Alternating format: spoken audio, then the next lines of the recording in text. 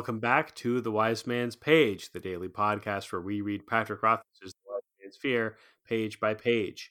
This is page 804. There are several items around the base of the tree, Vashett said. Your test is to go in, choose one, and bring it out again. This is the test? I demanded. It came out a little sharper than I'd planned. Why didn't you tell me? Why didn't you ask? She countered dryly, then laid her hand gently on my arm. I would have, she said, eventually, but I knew if I told you too soon you would try your hand at it and hurt yourself. Well, thank God we saved that for today, I said, then sighed. Resigned apology. What happens if I go in there and get cut to ribbons? Getting cut is usually a given, she said, and pulled aside the neck of her shirt, revealing a pair of familiar pale thin scars on her shoulder. The question is how much and where, and how you behave. She shrugged her shirt back into place. The leaves will not cut deep, but be careful of your face and neck, the places where vessels and tendons are close to the surface.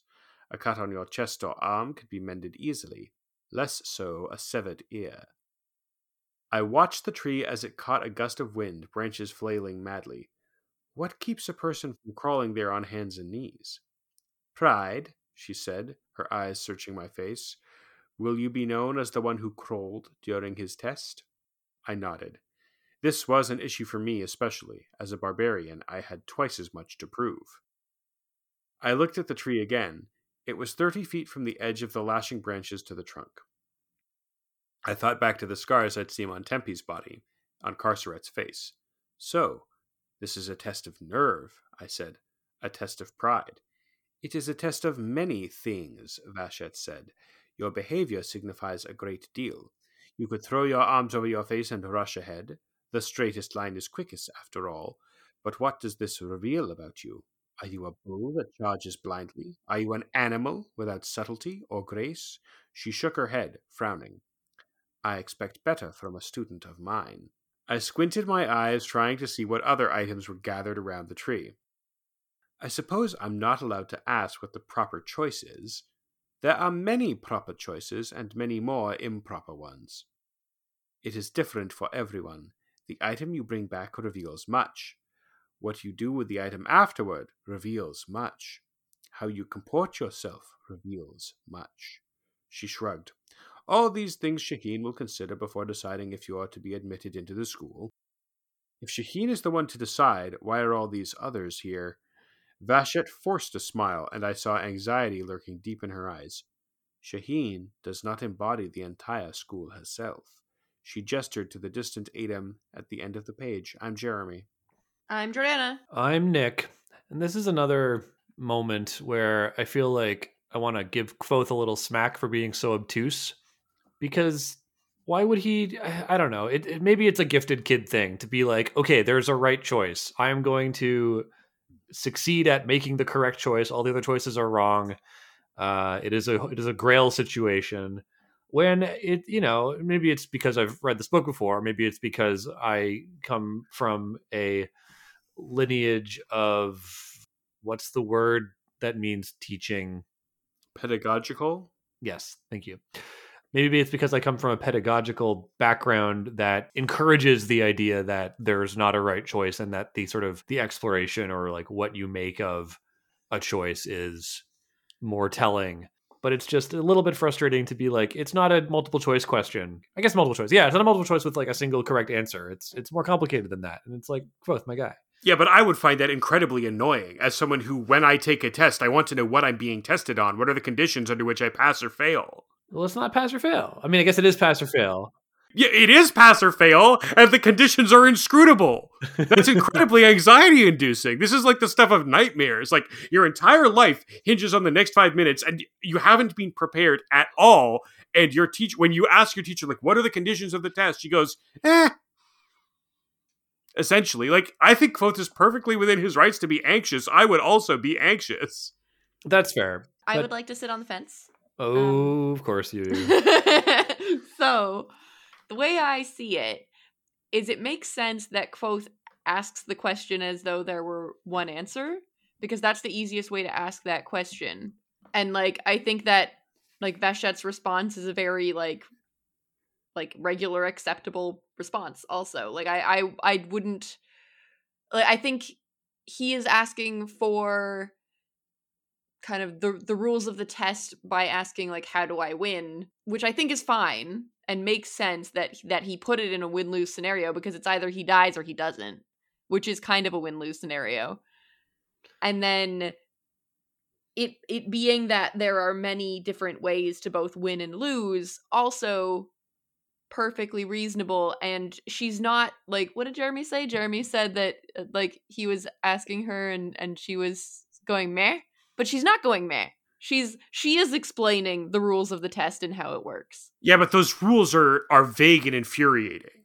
Isn't that a bit like naming, though? I mean, I think this is all part and parcel, and it's both thematic and also explicitly, I think, part of Kvothe's naming journey, because there is no right answer. It's all about, like, it's about your energy, man. It's about your choices and like doing good and making good choices, even though the path isn't always clear.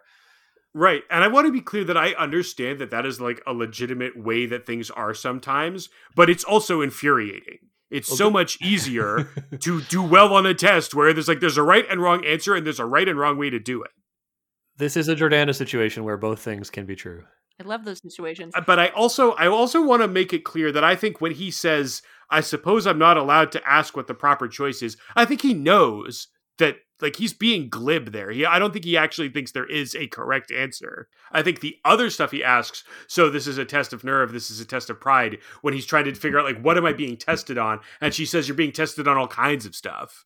I think that is a legitimate question that he's asking and he doesn't know the answer to. But I think that when he says, I suppose I'm not allowed to ask what the proper choice is vis-a-vis the items that he's supposed to get, I think he knows that part is like, I don't think he actually expects her to say the correct answer is the sword. Yeah, forget astrology. I'm into whatever this is. I'm into your behavior when approaching and then choosing an item and leaving the sacred sword tree of the Latantha school of the Ketan is my astrology now. Yeah, and like the fact that like he's being tested on how he chooses to approach the challenge, how much he gets cut by the tree when he does do it, what he picks, like he's being tested on, like all of that stuff is taken into account, and his attitude and what he does with the thing after the test. But what's not made clear to him, and what I would find anxiety provoking, is here are some examples of good behavior or bad behavior. Well, I don't think there's a rubric, right? I think that it's a test of character ultimately, and it's more subjective. Maybe that's why the other school heads are here. Yeah, and that's why like tests that don't have a rubric are bad. Even on like an English exam where like you can make any kind of argument about whatever book you're talking about, there's still a rubric that the teacher gives you to say, here, Huzzah, I'm going to grade you on this test of this subjective thing.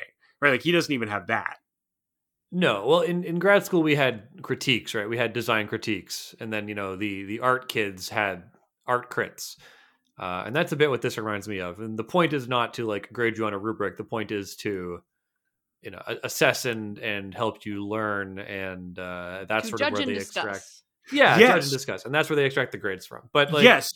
But like when I was astrology, but sorry, Jeremy, but like my astrology comparison is only half of a joke. I think the purpose of this is actually to like divine his character and decide if he's worthy, and that the situation here is not on a rubric. It's not like your approach was 8 out of 10, your item choice was a 7 out of 10. It's like all things put together speak to your character, and maybe they don't know how it's going to go either, right? Like, and obviously they don't. Look, I think we all agree. I think ultimately, like, we're all kind of talking around the same cross purposes. It's a weird situation. It's whack, but it also has deep thematic and emotional relevance. What else can we talk about on this page? I had one more thing because yeah, so did I. You don't think you could just get around this topic before we're finished talking about it? Ooh. Okay, wait. Can I say my thing because it's probably less intense than Jeremy's? Sure.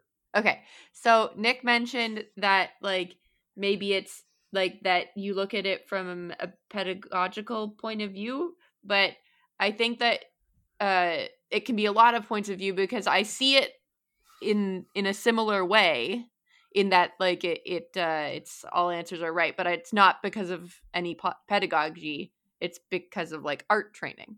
No, I agree. I think that's Like, why. I think you Yeah, can get at it from a lot of different angles. yeah. I think it evokes an arts education more than a STEM education. I mean, yes, but when I was being critiqued in my creative writing classes on short stories I had written, I knew what I would be critiqued on. Does the story accomplish what it sets out to accomplish? Have you sufficiently developed your characters? Is your plot, logical? Does it make sense that things flow from one thing to the next? How do you have a recognizable theme, and do the other elements in the story support it? Like, there are criteria in a critique like that that you can at least know are going to be under discussion when you're being critiqued. In part, my grade was based on like what I did with them, but it wasn't a thing of like, if your story is bad enough, we will hack off your fingers. And I think what's particularly maddening about this test is that it seems like it's a mix of things that are ineffable, and they're more about your approach to the problem than whether or not there is a right thing to do or not. And some things that I think are more quantifiable, like how many scars did you get and where did you get them? Okay, that's a great segue. Thank you, Jeremy. So I there is something on this page I want to dive into, and that's that the scars that are described on Tempe's body and Carceret's face tell us something about how they approached the test. Carceret probably charged right in and was heedless, didn't protect herself, didn't really defend herself. She got scars on her face. Tempe was perhaps more cautious. Maybe he turtled up, I don't know, but he kept his face protected, but he got them on his back, on his body, which is an interesting note. Maybe he like backed into the God, direction can you of the imagine wind. Tempe just like Tempe? He faced God and walked backwards into hell. I mean, I think the other way you could read Carceret's scars is like she just like walked in there, like she didn't like try to dodge anything, but she didn't like charge ahead like a bull. She just like walked in and like slapped the leaves aside and missed a couple, which would demonstrate like confidence, and bravery, but not exactly like circumspection or grace. Which reminds me a little bit about the character of Moon Knight in Marvel Comics. One character says of him that he never met a punch that he wouldn't rather take than dodge. That's a good turn of phrase. Any punch I meet, I would rather dodge. What about Fruit Punch? Oh, but okay, fine. You win. You win this round, sir. The test marks you, like your performance on the test, you're forever marked by, which is also terribly interesting to think about.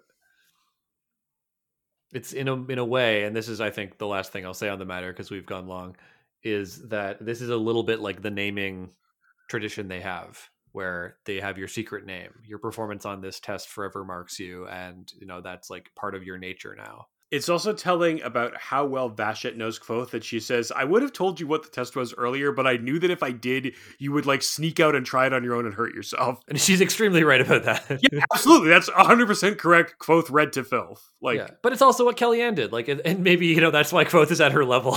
Exactly, because he has the like maturity and self-control of a child. Okay, on that we can agree. Handshake meme. And that's why he did nothing wrong. Too late. He's shaking my hand, listeners. He's agreed to that too. No!